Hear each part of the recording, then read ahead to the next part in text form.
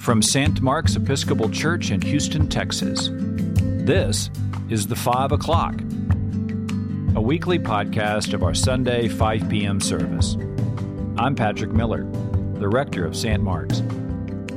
Welcome. When I was a kid, one of my favorite distant relatives was Tío David, and he was full of those classic bon mots that any good uncle has. One of my favorites that has stuck with me to this day is when we were playing a game of poker, and he was in charge of handing out the chips. And I said, "Why do you insist?" He had to be the one that controlled all the bank, the money, right? And why do you insist on doing this, Tío David? And he said, "If you can't win when you're keeping score, you don't deserve to play." Now, while we might not see this as the most Christian ethic, it does seem to be the attitude of the corrupt judge in this story. We're told that this judge neither feared God nor had respect for people. And this probably meant at that time and in that society that this judge would rule with whoever was able to best reward the judge after the verdict was handed down. We might see this as a far stretch from today's more just civil society, but it was quite commonplace back then, in at least the Greek world. However, there's an interesting twist here, right? In that this judge was presumably a member of the Jewish community that Jesus was telling his Jewish disciples about. They would have seen a corrupt judge and known that this was a violation of all of the rules of the Torah and the ethics that they were supposed to stand by as members of the Jewish faith. So why is this judge being so corrupt? What's the story here? So when you look at Jesus' parable, it seems that there's two characters, right? You have this judge, like I mentioned, but you also have the widow.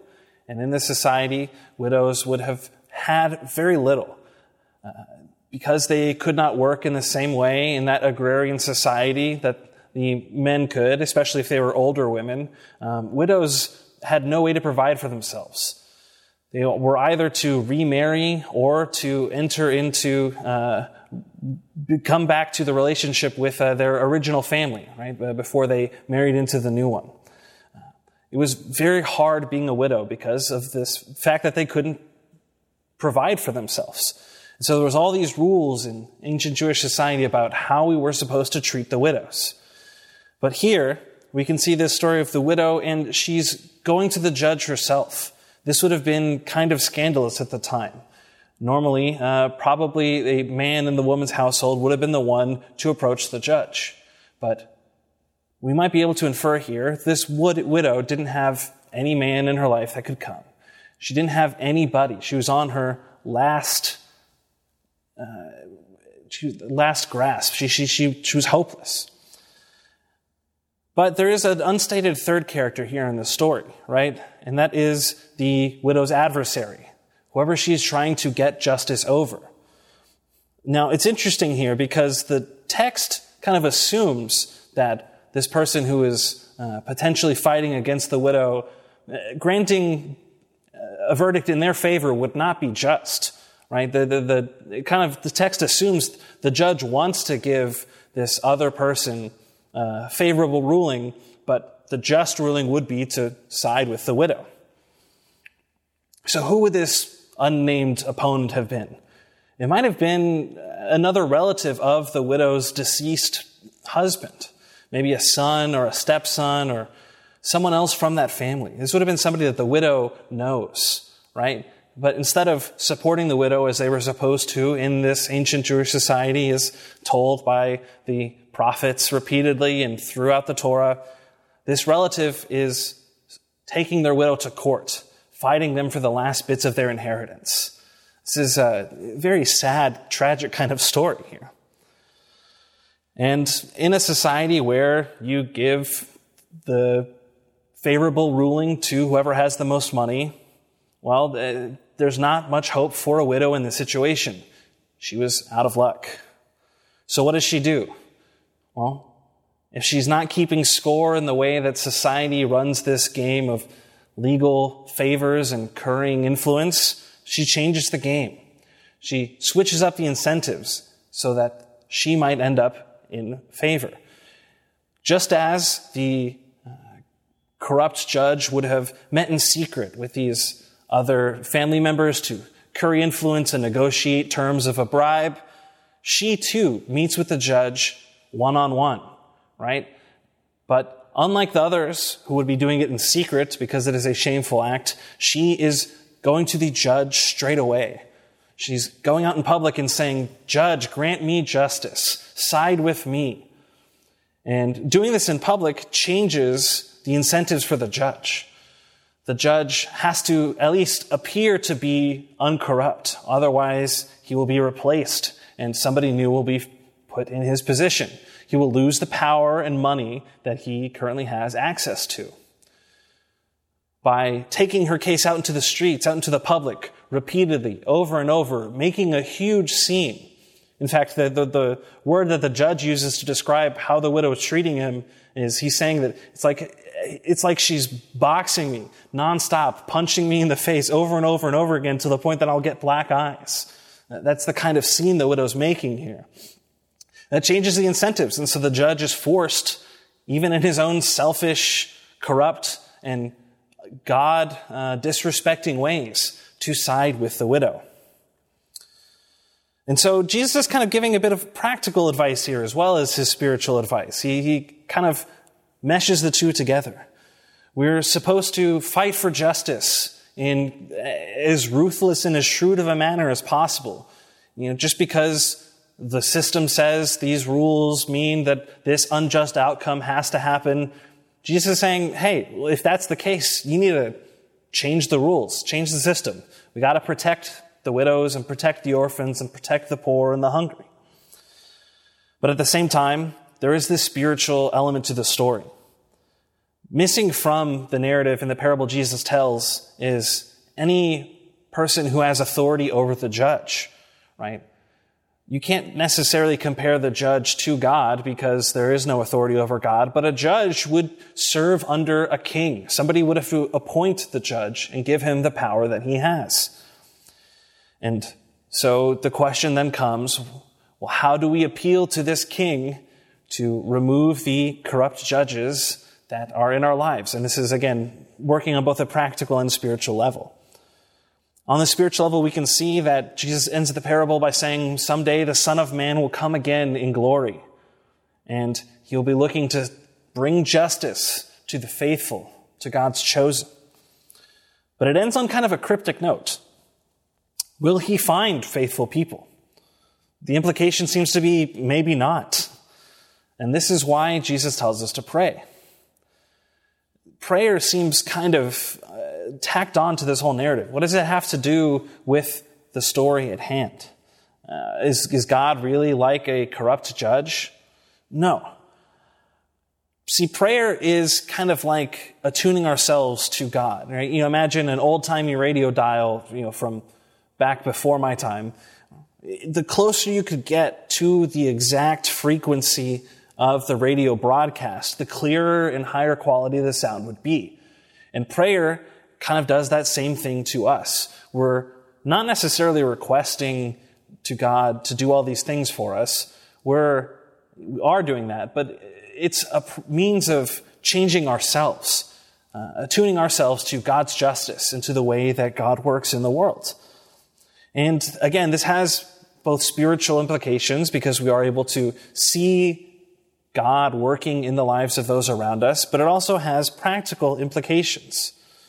We're able to understand, once we take this bigger perspective beyond ourselves, able to see how the system works. And that's the only way that we'll ever be able to, as the widow does in this story, know how to change the incentive so that we're in charge here. More importantly, though, it does allow us to see what injustice is. For me, I define injustice as when we see other human beings made in the image of God and we deny that presence of God within them. When we attune our ways to those of God's, when our eyes see people the way God sees them, it becomes impossible for us to look at our fellow human beings and mistreat them because we see that reflection of God within their very person. Prayer is the act that allows us to do that. It kind of elevates us beyond ourselves. So we begin to see ourselves the way God sees us and to see those around us the way God sees us. And so we should, as the story tells us, to pray without ceasing. That way we can continually grow in our attunement towards God.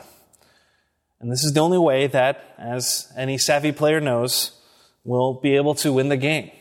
We have to be able to know the rules, know how God has designed the world if we ever want to help achieve God's justice here on earth. Here ends the lesson.